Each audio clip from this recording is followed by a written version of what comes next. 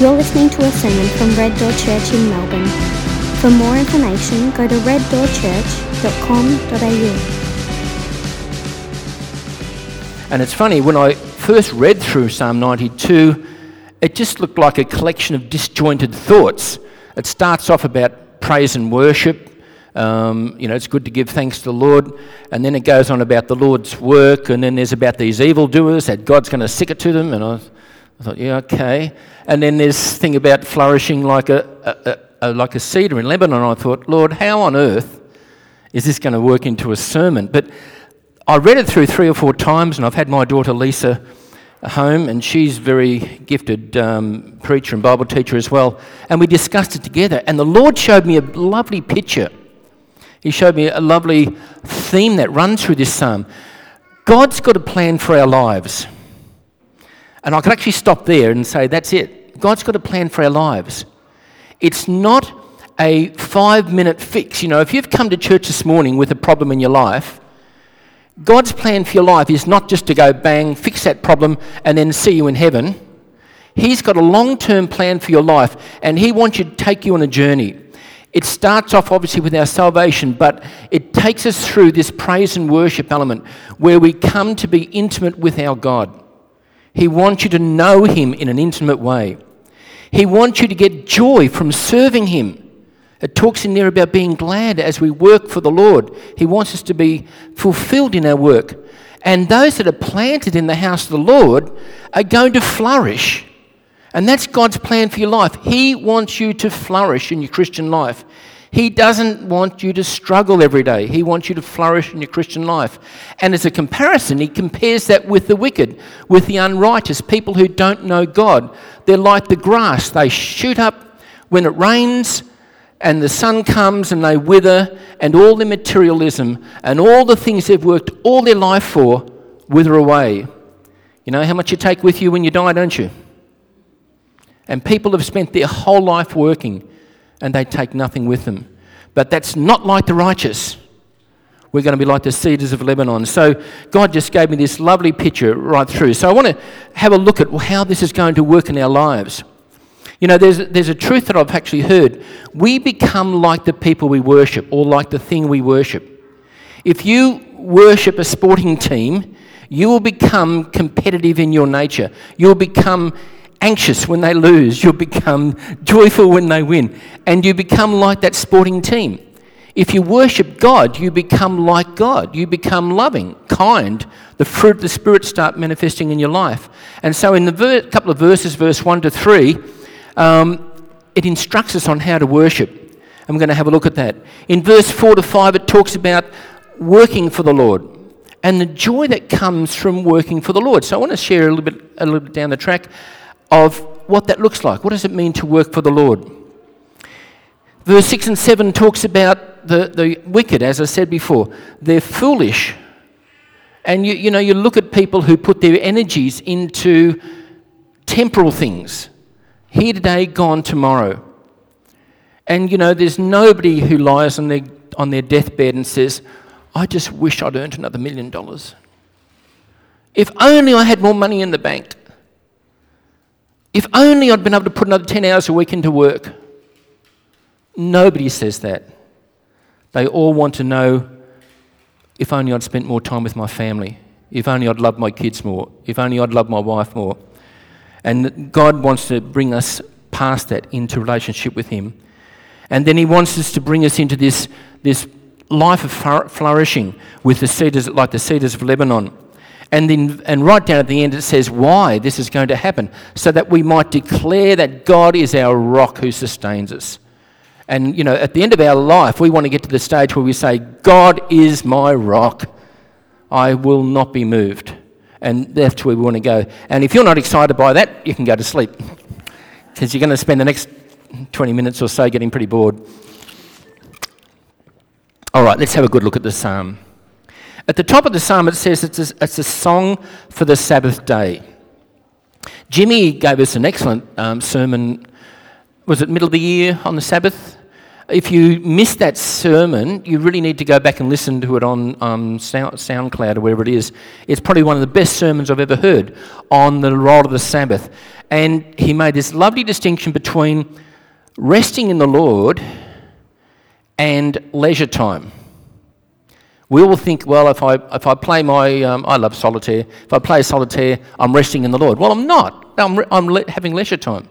But having resting in the Lord is actually spending time with him. And this psalm is designed to bring us into that time of resting in the Lord. And it's interesting, I was just getting a little bit out of the commentaries, and they were saying that the Sabbath is not only a day of rest, but a day of work, of holy work. So what sort of work are we supposed to do on the Sabbath day?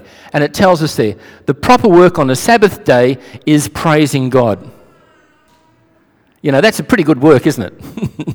If we come into Sabbath day and we rest on that. There's one of the Jewish writers refers to this psalm as a kingdom of the Messiah and calls it a psalm or a song for the ages to come, which shall be all Sabbath. You know, in Hebrews 4:9, it actually talks about there's a rest that we as the people of God need to enter into and live for God in that continual state of rest, which is really like a continual Sabbath. You know, God worked 6 days and then he rested on the 7th. He didn't rest because he was tired. He rested to enjoy the 6 days of work. He looked back and said, this is good. I can enjoy what is there.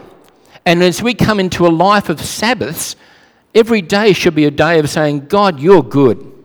I can rest in the fact that you are a good God, you're a faithful God, you have my best interest at heart, and you're going to take me on. So let's have a look in detail at some of these verses now. Let's go to verse 1.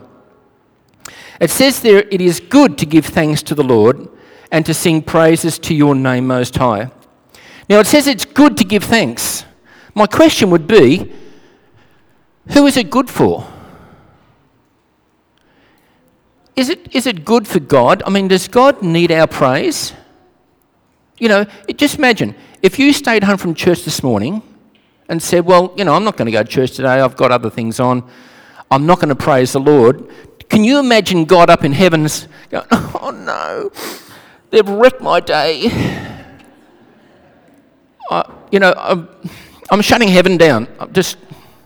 It's not going to work today. They haven't come and praised me. No, God's God. He has got millions of angels around the throne right now, continually praising, holy, holy, holy Lord God Almighty. So he's not going to be desperately upset if you don't praise him.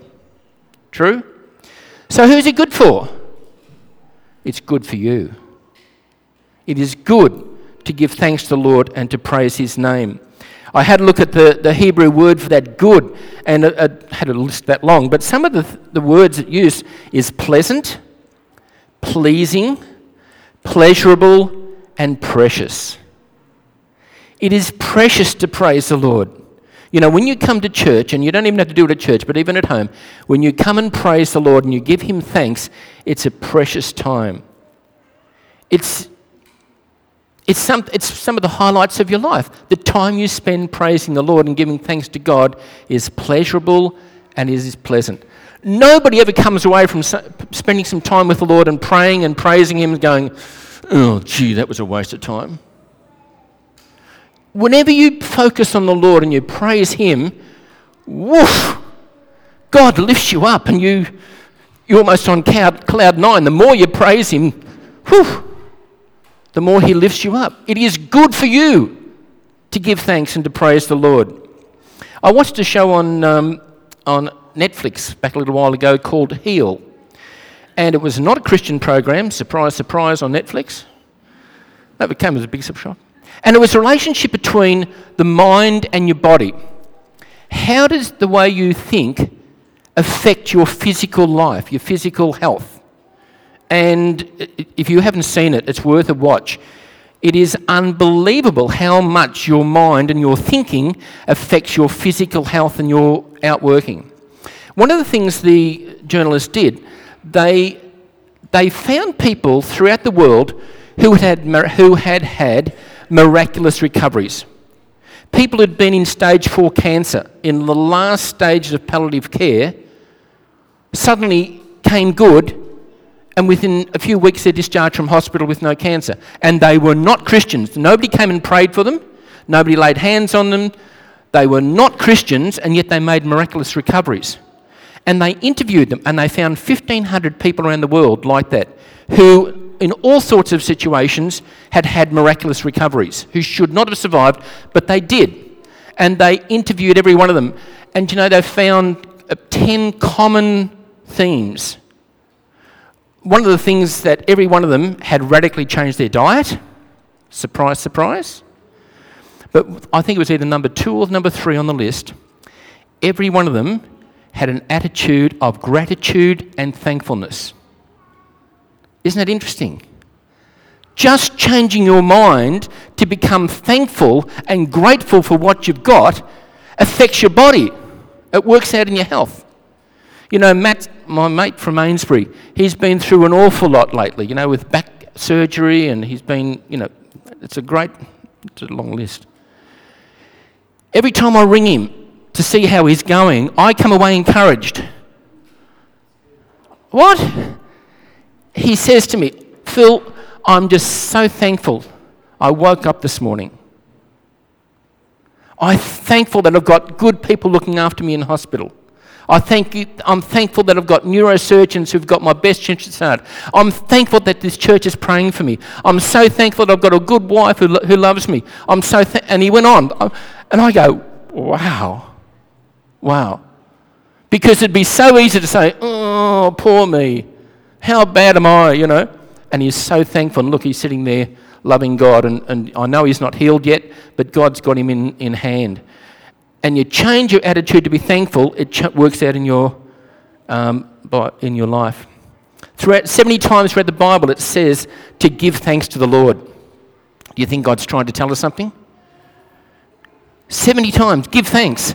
And as I said, it's not so that God gets a buzz, it's so that you are more like Jesus and you get into there. In Psalm 100 verse 4, it says, enter his gates with thanksgiving and into his courts with praise. Be thankful to him and bless his name. Every time we come into the presence of the Lord, we should come with thanksgiving. We know we can do nothing to earn our salvation. We all know that. Salvation is a free gift. But once you're saved, it is our duty to praise the Lord. God has called us to praise him and to be thankful for him. And it works out in our life. And so as a Sabbath work, we need to come and praise the Lord and to live for him. So what does praise do?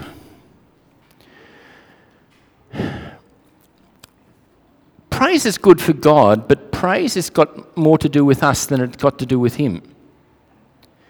Did you know that you're on God's mind right now? God is thinking about you right now. Every day of the week, you're on God's mind. He's got plans for you.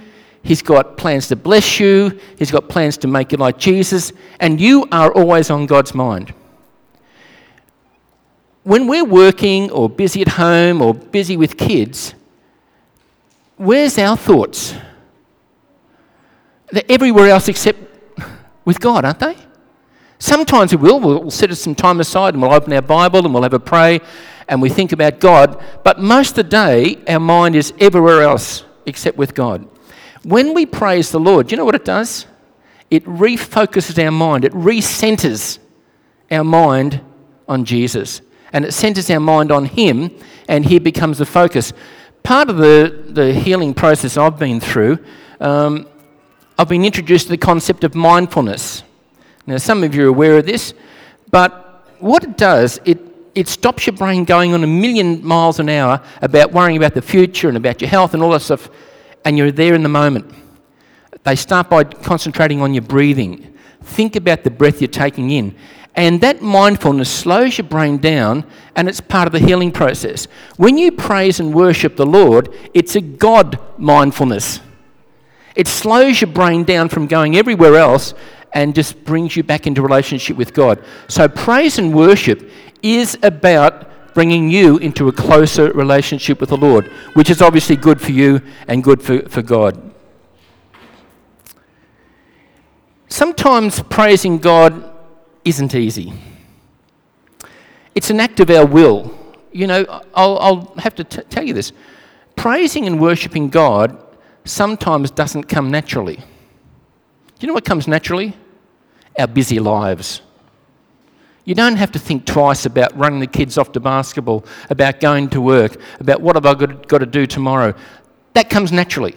Praising God is an act of our will where we have to decide to praise God. And I tell you what, you've got an enemy of your soul called Satan who would love to distract you.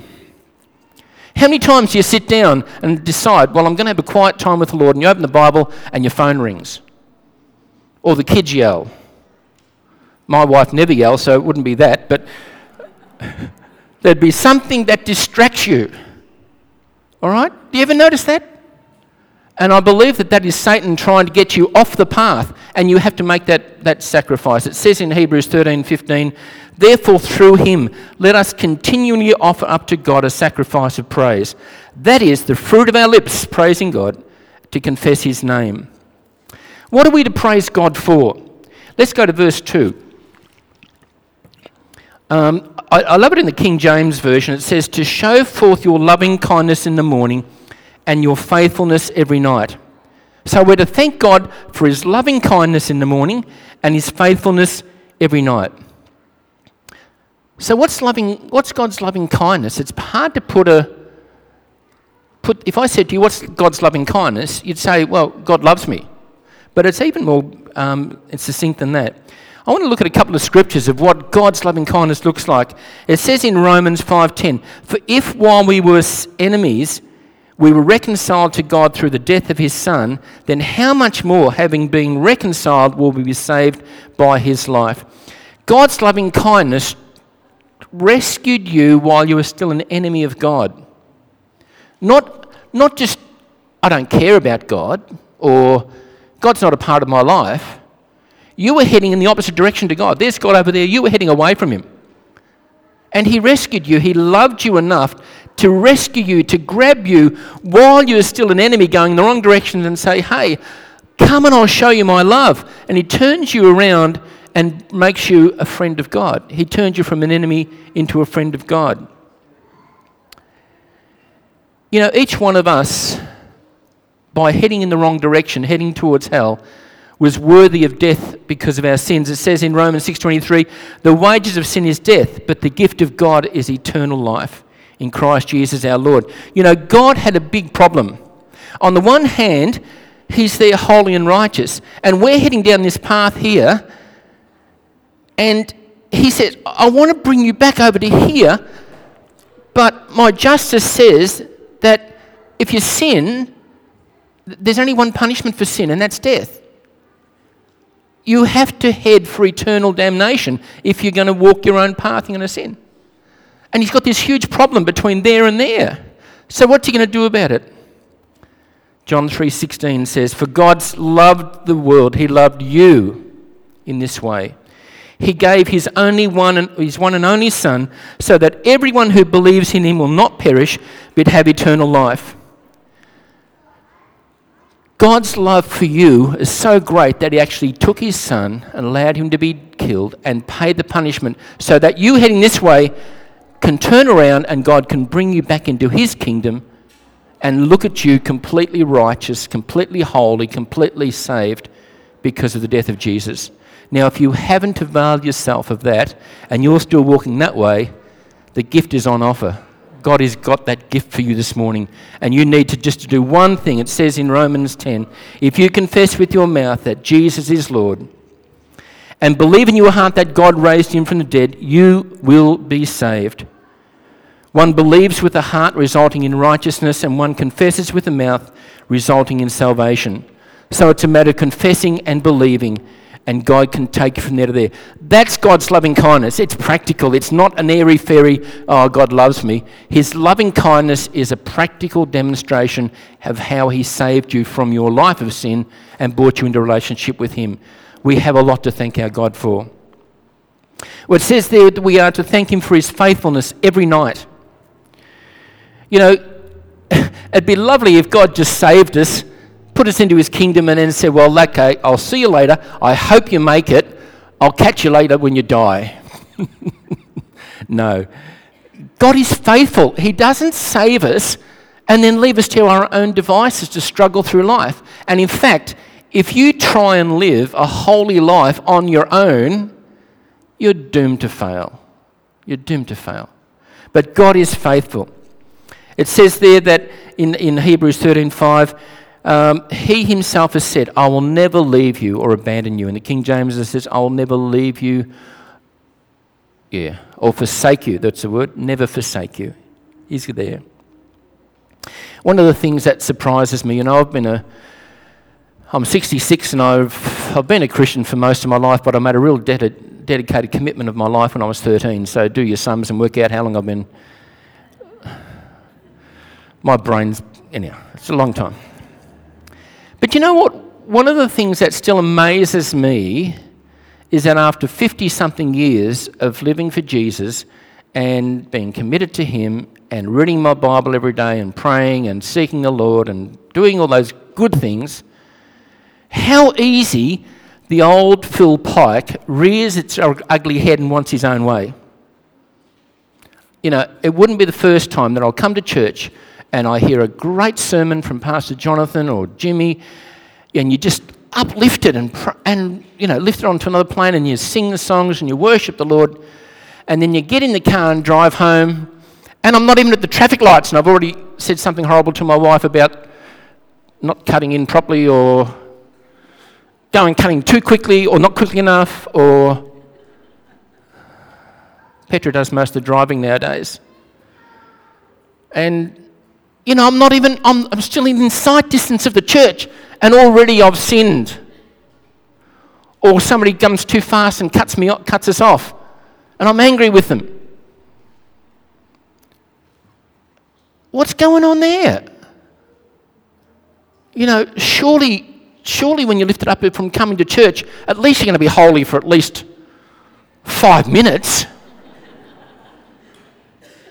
Give me a break. I've got 7 days of the week left to go, and I haven't even made it for 5 minutes. What's going on? But you know what? God is faithful. He says that he understands your weaknesses. He knows that we are flesh, and he's made provision for that. In 1 John 8:9 it says, if we say we have no sin, we're just deceiving ourselves. And this is talking to Christians, boys and girls and ladies and gentlemen. This is you. If you say that you have made it and you're not, and without sin, you are deceiving yourself. And the truth is not in us. But if we confess our sin, he is faithful and righteous to forgive us our sins and cleanse us from all unrighteousness. God is so faithful. How many times will he do that for us? Well, once at the corner there, once at the corner down the next corner, probably twice before I get home, and then the rest of the day. I love that little saying, Lord, I've really been good today so far. I haven't yelled at my wife, I haven't yelled at the kids, I haven't thought any bad thoughts, I haven't stolen, I haven't committed adultery, I haven't committed murder. I'm going so well. But now I've got to get out of bed, Lord, and get up.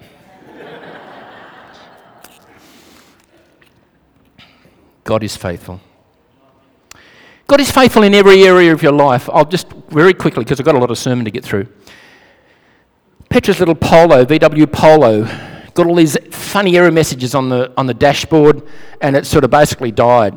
And we looked up the error message, and it says the diesel particulate filter is blocked. Took it into VW.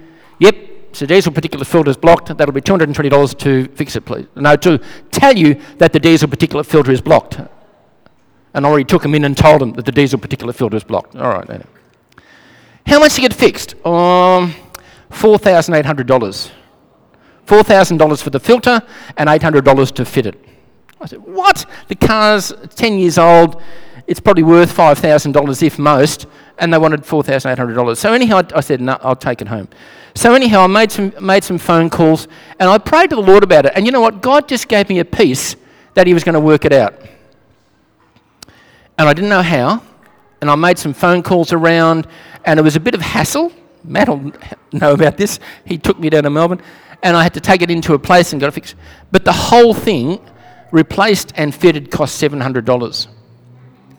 Now, I just knew in my heart that God was going to look after it. I didn't know how. I didn't know why, when, how, or what, but He just looked after it. Instead of $4,800, $700. That's just God's faithfulness in so many areas of our life. Let's go back to Psalm 92. In that first verse there, it talks about a progression of praise. We're told to give thanks, to sing praise, to declare His faithfulness, and to play instruments. You'll see this progression coming through there. We declare His goodness, and it says to sing. I don't know if you ever thought about this, but, whenever we come to church, we always sing songs, don't we? Have you ever thought about why do we sing? Surely we can just read some good scriptures. Why do we sing? God only asks us to do things that are good for us. Let's face it, God doesn't get a lot of thrill out of us singing. I don't care if you've got the best voice in the church here. He's got a million angels, and I can guarantee not one of them sing out of tune. True? So when you and I lift our voice and we sing to God, He's not going to say, oh, at last I can hear perfect harmony and da-da-da-da. No, He wants us to sing for our benefit. I've got some things here of why singing is good for us. And I'll just go through them very quickly because there's quite a few there. They did a test on this group of singers who were rehearsing Mozart's Requiem, and they took their blood before and after, and they found that after an hour of singing, the antibodies in their blood, the immunoglobulin, can't even say it, had increased, and that's the thing that fights infection. So just the act of singing increases your ability to fight off disease and stuff. That's just number one. It improves your posture. You notice, it's a workout. You have to breathe when you're singing, and that gets the oxygen into your body. So it's good for your body to sing. It improves your posture. We generally stand when we sing, and you can't sing like that. It just doesn't work. You've got to stand up so you get oxygen in your lungs, and that helps your posture. So that's good for you. It even helps your sleep. It says in this article that it actually strengthens your throat and palate muscles, which help you stop snoring and sleep apnea. And all the women said, amen. Some of the husbands need to sing more, I think. True? My wife never snores, so it doesn't affect her, but I do. So sing more. It'll help you with your sleep.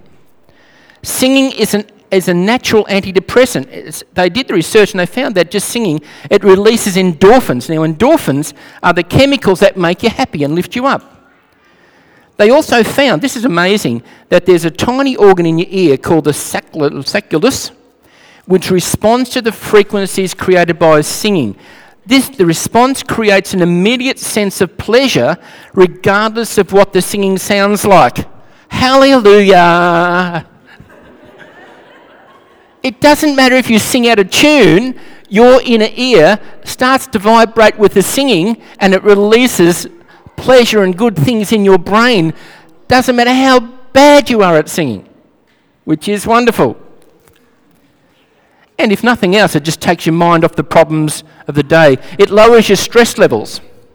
There's a thing in a stress hormone called cortisone, and they've found that singing reduces the amount of cortisone in your blood, which is a stress hormone.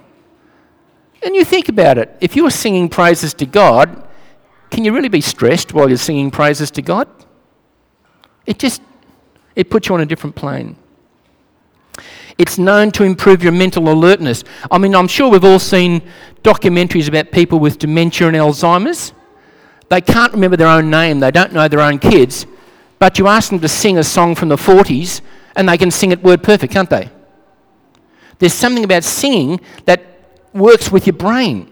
You actually become more mentally alert just by singing. Some of the social benefits of Singing, I won't go through in detail of these, but it certainly widens your circle of friends. If you're going to join a choir, you'll make new friends through that choir. It boosts your confidence. If you're going to sing in front of people, you'll get more confident and you'll feel better about yourself. And that's pretty obvious. I'm going to read this little one. This is brilliant. I'm just so blessed. You look around the church at how many babies and kids we've got around here. We are so blessed. We're so blessed.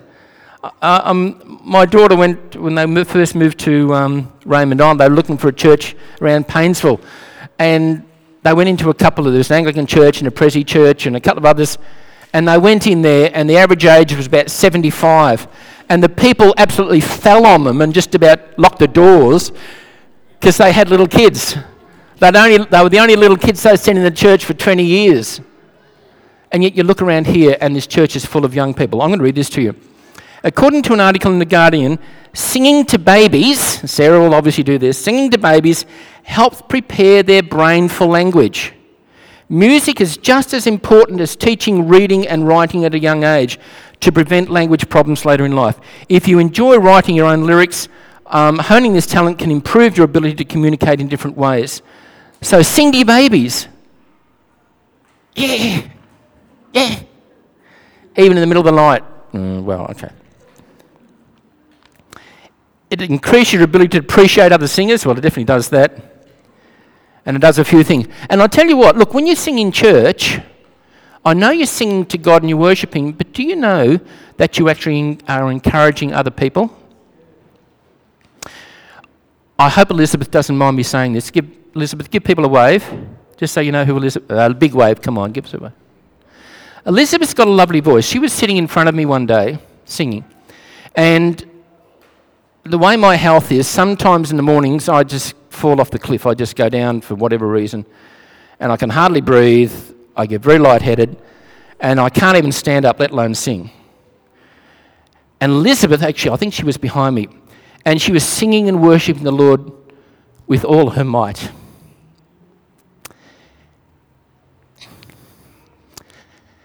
It did something in me.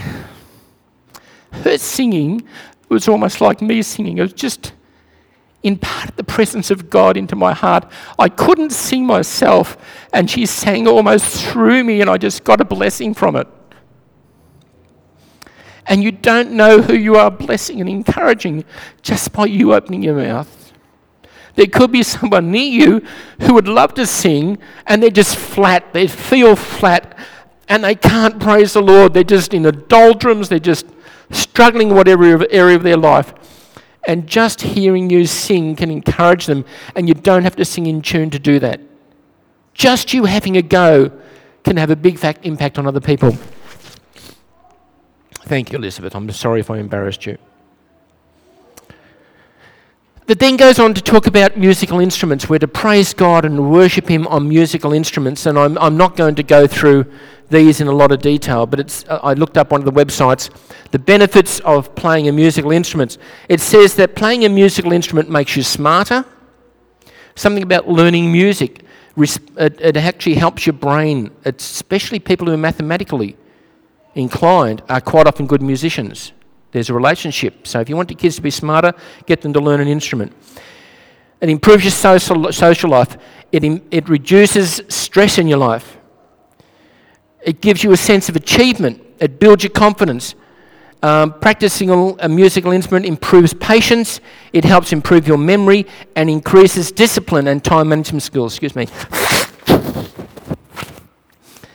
So God wants us to praise Him and worship Him on musical instruments as well. So I want to spend just a few minutes, and I seriously have only got a few minutes. Have a look at how we can work through these. It says to start declaring and giving thanks to God, singing and musical instruments. It's very important when we praise God to open our mouths. Have you ever tried to tell your wife or your spouse, how much you love them and how much you mean to them, and keep your mouth shut?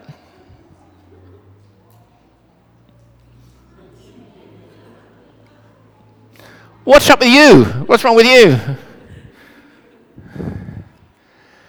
You know, we can think about God in our heart, and I know God knows our heart. He sees our hearts. And I know God appreciates when we think about him, but when you open your mouth and you declare his goodness and you thank him and praise him, it brings you out of yourself and brings the praise and worship onto a higher level. Some 11 times in the Psalms, it actually instructs us to shout to the Lord. It says, shout, clap your hands, all your peoples, shout to God with a voice of triumph. Have you ever tried shouting to God? Now, I wouldn't recommend you try it at home with everybody else around, but in the car, it's a wonderful time. If you're driving alone in a car, try it, just try it, especially if you're going through a hard time. Jeremy, you might just be aware, I'm going to get shout in a second. Can you imagine driving there? Lord, I bless you. I thank you that you're going to sort this out. Lord, I'm in a bit of a bind right now, but Lord, I thank you and I praise you. I tell you what, the energy that you release in shouting to the Lord, I don't know what it does, but it does something good for you. Shout unto God with a voice of triumph. It actually brings victory in your life. Try it. And even if you're not shouting to the Lord, just verbalise your praise to him. Verbalise it. Don't sit there in a quiet time. You might be thinking about the Lord, but verbalise it. God says with the fruit of your lips, Lord, I just want to thank you. I love you, Lord. Lord, you're so good to me. I thank you for saving me. I thank you for rescuing me. Lord, you're so gracious and precious to me. Lord, there's no one else like you. Lord, I just come today and I worship you and I praise you. Lord, I want to tell you that I love you this morning, Lord. How good you are, my God. And just verbalise it. Give God the praise, the fruit of your lips. And then we're told to sing his praises. And you're going to say to me, well, I don't have much of a voice. Pastor Jono, he admits he loves to sing to the Lord, but he says, I'm pretty well tone deaf. He knows he can't sing in tune, but he loves to sing to the Lord. The good news is that there's nothing in the Bible that says, sing to the Lord, but only if you're in tune. There's nowhere it says anything like that. And in fact, in Psalm 66:1, it says, make a joyful noise to the Lord. Now, that's a church who are all out of tune. Making a joyful noise to the Lord. But you know what? God loves that just as much as a choir singing the Hallelujah chorus. It's what's in your heart. It's singing in there that blesses the Lord. So there's no excuse if you can't sing. Everybody can sing. So what about it? I mean, we can sing at church, but what about at home? How do I do that?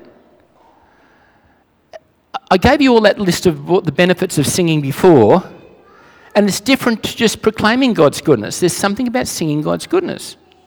Now, just sing a song that you know. You know, turn your eyes upon Jesus. Look full in his wonderful face, and the things of earth will grow strangely dim in the light of his glory and grace. You all have a song that you know. Open the eyes of our heart, we sang before. There's songs that you know you can just sing along. You can sing along songs on Spotify or on the radio, Christian songs. If you know them, sing along with them.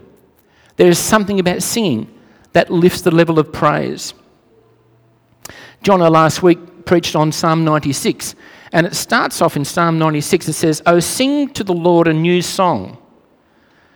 Sing to the Lord of all the earth." Now, singing a new song isn't just coming up with a new song that we haven't sung before, and because God gets bored with us singing Open the Eyes of Our Heart all the time. You know, he's heard that 50 times and I wish I'd learn a new song. No. Singing a new song is singing something out of your heart that's new and fresh. Just like I walked around the stage a minute ago, praising God, try that with a tune, just with a song. Lord, I just come and praise you. I give you thanks for who you are, Lord. And it doesn't have to be terribly tuneful. It just has to be, Lord, I'm just worshipping you. Oh, hallelujah, Lord. And just start to praise him in a single note, but there's something about actually singing it as opposed to saying it that God loves and does something good for you.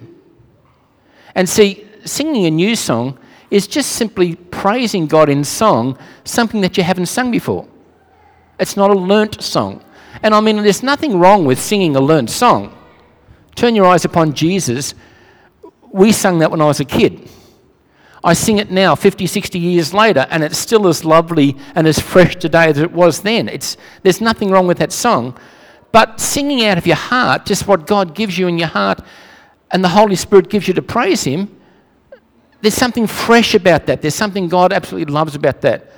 And if you're self-conscious, do it in the car. The car is a wonderful place to worship the Lord. And I don't care if somebody's at the traffic lights next to you looking and going,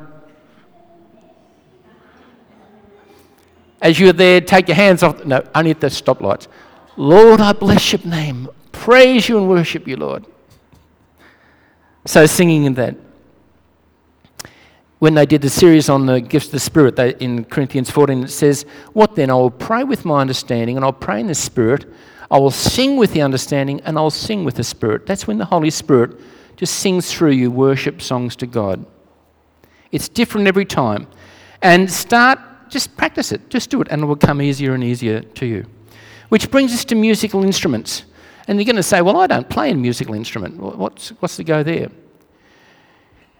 Put a musical or put an instrumental track on from Spotify or from a CD and just start to worship the Lord as the music plays in the background, as somebody else is playing the instruments. And you'll find that just lifts it. I said before when I was just trying to sing on my own, it's hard to sing on your own without some sort of music there. But if you've got some musical backing, it's so much easier. If you do play an instrument, use it to worship the Lord. God has given you that gift to worship Him with it. And you don't have to do it at the front of church here. We'd love you to have you that do that. But even in your home, just worship the Lord with that instrument. I love the story of David when he was, having that hassle with Saul.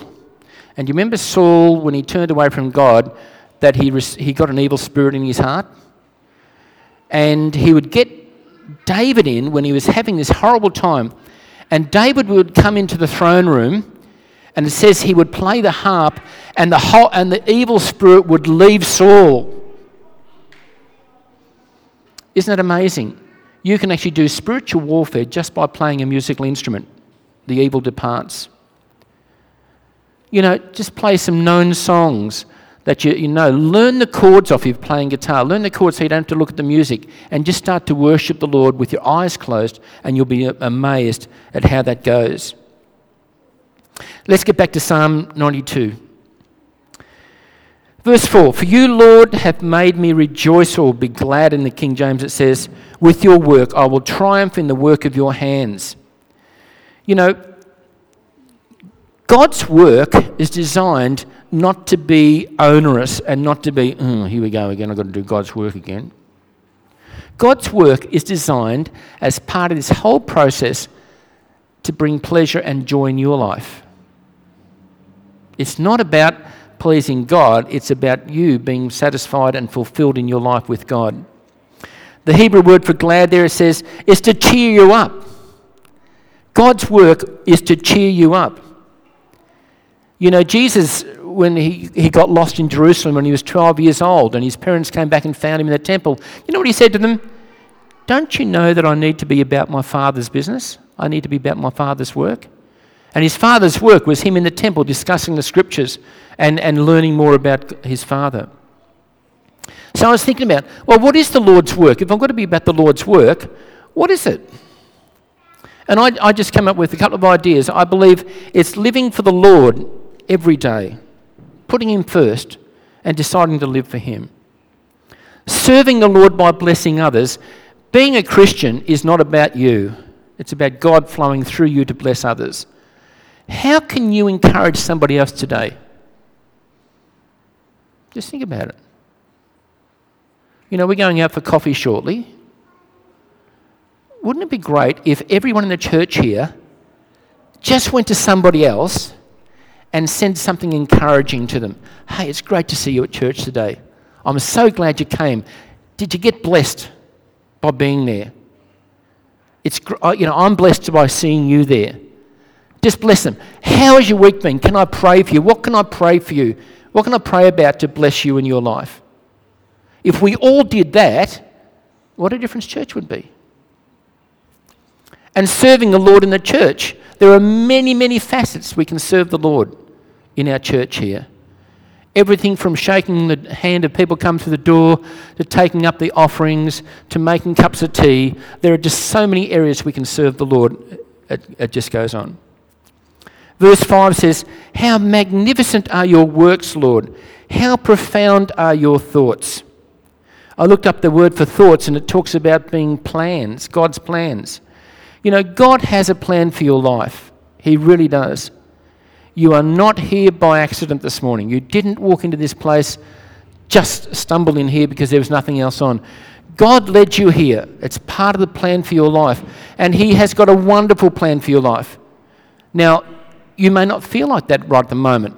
You might be in the middle of some hard time and you're struggling to see God's plan for your life. But believe you me, He has a great plan for your life. Verse 6 and 7 has a contrast. A stupid person does not know. A fool does not understand this. Though the wicked sprout like grass and all evildoers flourish, they will be eternally destroyed. What I said before about people who are away from God, they burn their lives out working for money, for things that pass away. We've just been through Christmas. And, Christmas has a lot to do for kids, isn't it? But, I watch some of our grandkids getting presents. And, of course, nowadays, they don't get one present, do they? That would be child abuse. You'd almost have child services on your doorstep if you only gave them one present. And we've got little grandkids and stuff, and, they 3, 4, 5, 6-year-old. Wow! And they tear the paper off, they wrap it, and their face like, wow! What's next? Oh, wow! What's next? Before they've even opened the box, they've taken the paper off and they're bored with the toy. It hasn't given them any satisfaction. I think the satisfaction for the parents of actually buying the stuff for them in the first place. But you know very well, material things can never satisfy. Never. You watch TV, you watch the ads, and they spin you a lie all the time. Every ad says, if only you buy this, your life will be fulfilled. You'll have it all together if you only own this sort of car. Guys, women will be all over you if you wear this sort of perfume or underarm or whatever.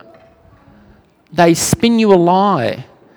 Nothing material will satisfy. You might get a short-term, a pleasurable thing for a few seconds, but 12 months later, do you even remember the gift you received? I can't even remember what I got for Christmas. Actually, I do know. I got a chook pen. Yay! That's for me to live in. The chooks live outside. No, I know. And it says that's the foolish person, the wicked person, doesn't understand that life is about the long term. God's interested in your long-term pleasure, your long-term survival, your long-term satisfaction. The wicked will work hard for stuff that here today and gone tomorrow. They're like the grass that shoots up after the rain. You know what it's like in spring? And as soon as the sun comes out, it withers. I want to compare that as we finish by looking at the life of the righteous.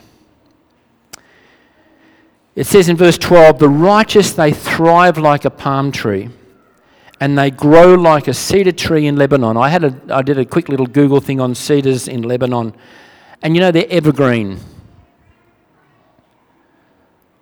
What a wonderful picture of a Christian. They're evergreen.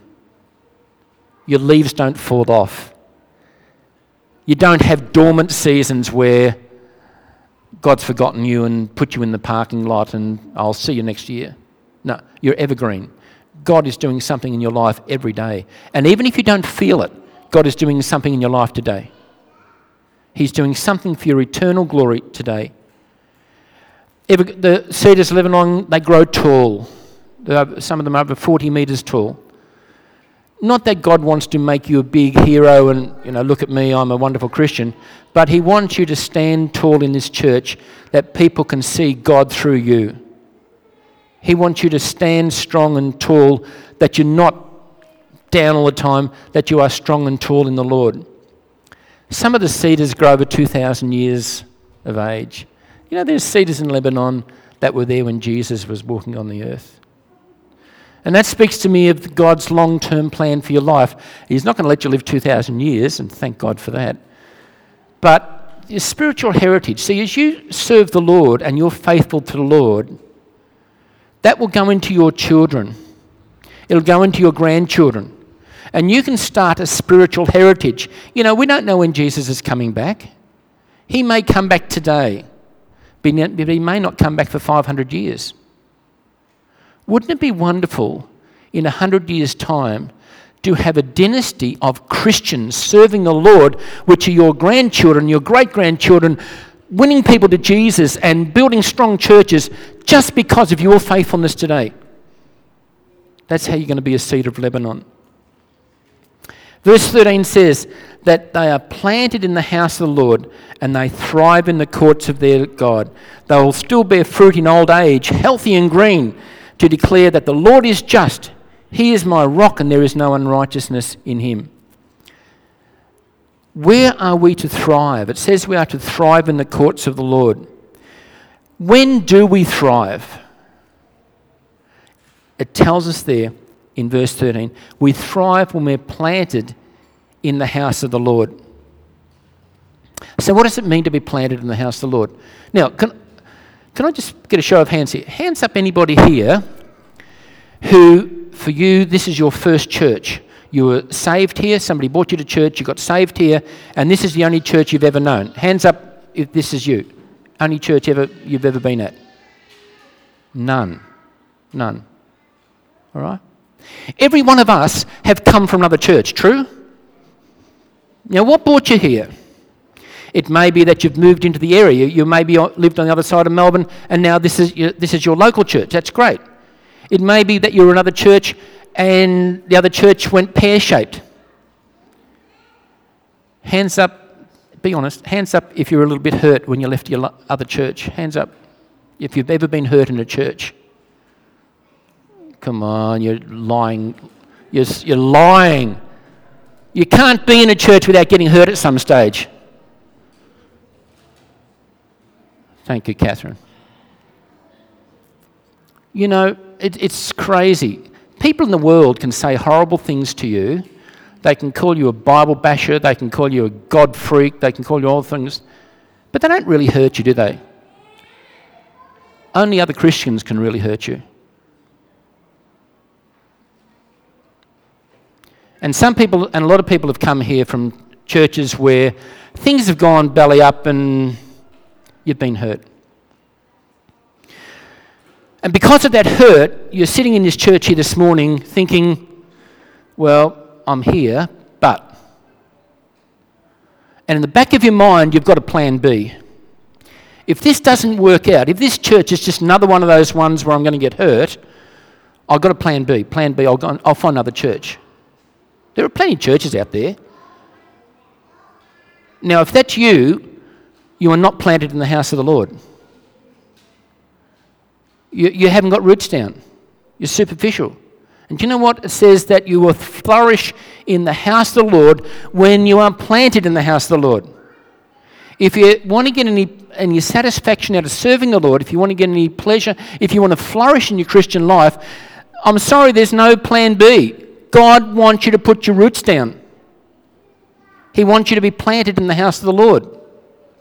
Does that mean you're never going to get hurt? Sorry. Does that mean you're never going to be used and abused? Does it mean it's always going to work out perfectly for you? But God wants you to put your roots down. He wants you to be planted in the house of the Lord. And I'm not talking to people. I know we've got people here and they're just visiting today. That's fine. I'd love to have you here. But if you've been here more than a couple of months, then God wants you to put your roots down here. He's brought you here. Nobody is in this church just because it's an accident. I don't see anybody who just was walking past, oh yeah, there's something to do on a Sunday morning, I'm bored, I'll just come in here. No, God's brought you here. God's brought you here. And He wants you to put your roots down in this place so that you can flourish. And I'm going to ask you, how's your Christian life? Are you struggling? Are you just getting from day to day, or are you flourishing? And God tells us there how to flourish. It's by putting your roots down in the house of the Lord. And we need to do that. We need to take ownership of our church. You belong to a body here. This is the body of Christ. You belong to that body. There's a whole section in Corinthians about the eye can't say to the arm, well, you're not part of my body because I can't see through that thing there. And what would the body be like without the hearing and the eyes and the arms? We need each other, and we are so different. Everyone here is so different, but we need each other. I need you. It's crazy, if somebody's on holidays and they're away from church for a couple of weeks, I miss you. There's something lacking in the church if you're not here. You're part of my body, and when my body's not here, if that arm is broken off, try and do your shoelaces up with one arm. We need each other. We need to belong in the house of the Lord. You need to be part of small group Bible studies. That's the real church. Church like this is a celebration of God's goodness through the week, but the real church happens in small groups. If you're going to be planted in the house of the Lord, you need to commit yourself to being part of a group. And I'm not talking about for selfish reasons. This is not so that you will become a strong Christian and great day. No, this is about you blessing other people. God wants you and your contribution in a small group to bless somebody else. You need to pray for other people in the group and be part of that group so that you are part of that body. And you can't be part of the body without giving. We every Sunday morning we take up an offering, and a lot of people just give online. You can't say, well, I've put my roots down in this church, I'm planted in the house of the Lord, but that wallet in the back is mine and God's given it to me and I'm going to look after it. Everything you have is the Lord's. And you can't do it without giving sacrificially. But I'll tell you what, God's very faithful. Give and it shall be given unto you. Pressed down, shaken together and running over. You need to get involved in the church wherever you can. And as I mentioned before, there's 1,000 little jobs that need to be done around the church. You can do that. You need to get to church on time. Most Sunday mornings, whoever's our leader, Jeremy or, there's the whole stack. They stand up here at 10 o'clock and God gives them a psalm to bless you with. They lead the service and there's 20 people sitting there. And people who arrive at 10 past, 20 past, they miss the first 20 minutes of the service. And I'll just ask you, if you had an appointment with the Queen, would you rock up 10 minutes late for that appointment? How rude. And you've got an appointment with the King of Kings and the Lord of Lords.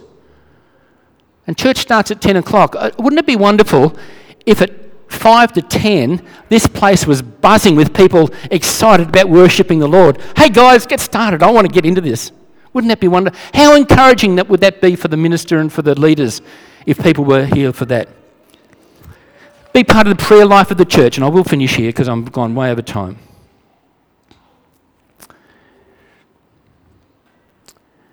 I'm very excited about verse 14. It says that we're going to bear fruit in our old age. Healthy and green.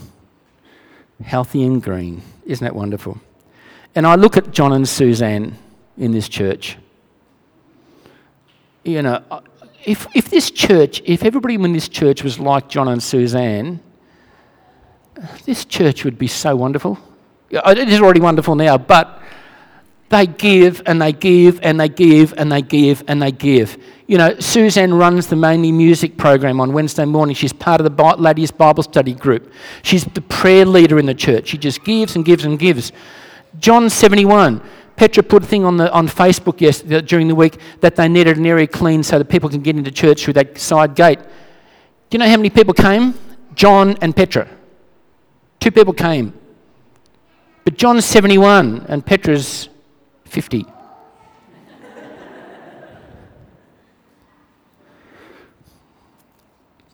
They were flourishing in their old... look at John... I'm sorry for guys for building you up too much, but look at John and Suzanne. They're not young, and yet they burn out for Jesus. Isn't that wonderful? God doesn't ask us to do this on our own. Verse 10 says, "You have lifted up my horn like a wild ox. I've been anointed with the finest oil." The horn there talks about your strength. The Lord will give you the strength you need to do what you need to do. Most Sunday mornings, I go down in church and as I said, I was struggling to sing. God has given me the strength to preach this morning. I feel wonderful. It's only God that's done that. Jimmy prayed for me before and Matt prayed for me. And God has given me the strength to do that. He will give you the strength that you need to do whatever you need to do for the Lord. It says that He's given you the oil. Now, the Holy Spirit is that oil. The anointing of the oil is a symbol of the empowering of the Holy Spirit. Even Jesus said in Luke 4, "The Spirit of the Lord is upon me because He has anointed me to preach the gospel to the poor." That anointing is the empowering that you need to do the work. So don't go away thinking, "Oh, Phil's telling me I've got to do all this stuff for the Lord and I haven't got time and I can't do it and No. God will give you the anointing that you need to do what you put your hand up to do. He really will. He does not ask you to do it on your own, and He will empower you. And I'm going to finish on this. It says here in verse 15, why do we do all this? Why does God call us to live for Him? It says to declare that the Lord is just. He is my rock. There is no unrighteousness in Him. As we give ourselves to the Lord, as we begin to praise and worship Him and sacrificially give and put our roots down in this church and live for Him and be part of this church, it will show everybody that the Lord is a rock. If God can't sustain you, who wants to become a Christian? God will sustain you and you will be a wonderful testimony for Him. Let me close in prayer. Lord God, I just thank You for Your word, Lord. And this simple little psalm, Psalm 92, has got so much in it. Lord, we could take this one psalm and almost live our whole lives out of it, Lord. And I just pray that You would help each of us, Lord, to take this on board. Lord, I pray that You would grow us. Would You expand us in our praise and worship, Lord? We're people of habit. We're creatures of habit, Lord. And we tend to sing the same things and do the same thing all the time, Lord. Would You expand us, Lord? Would You stretch us, God? Stretch our hearts to worship You more, to sing more to You, Lord, to praise You and to worship You, Lord. And then to work for You, Lord, to put our roots down here so that we might be wonderful testimonies to the sustaining power of Jesus Christ. Lord, that people might look at us and say, there goes a man, there goes a woman who've got their roots deep down in Jesus and are drawing up, Lord, that sustaining well, Lord, the waters of life, Lord, that are flowing through their lives, Lord. Make us a blessing to other people, I pray, Lord. We ask this in Jesus' lovely name. Amen.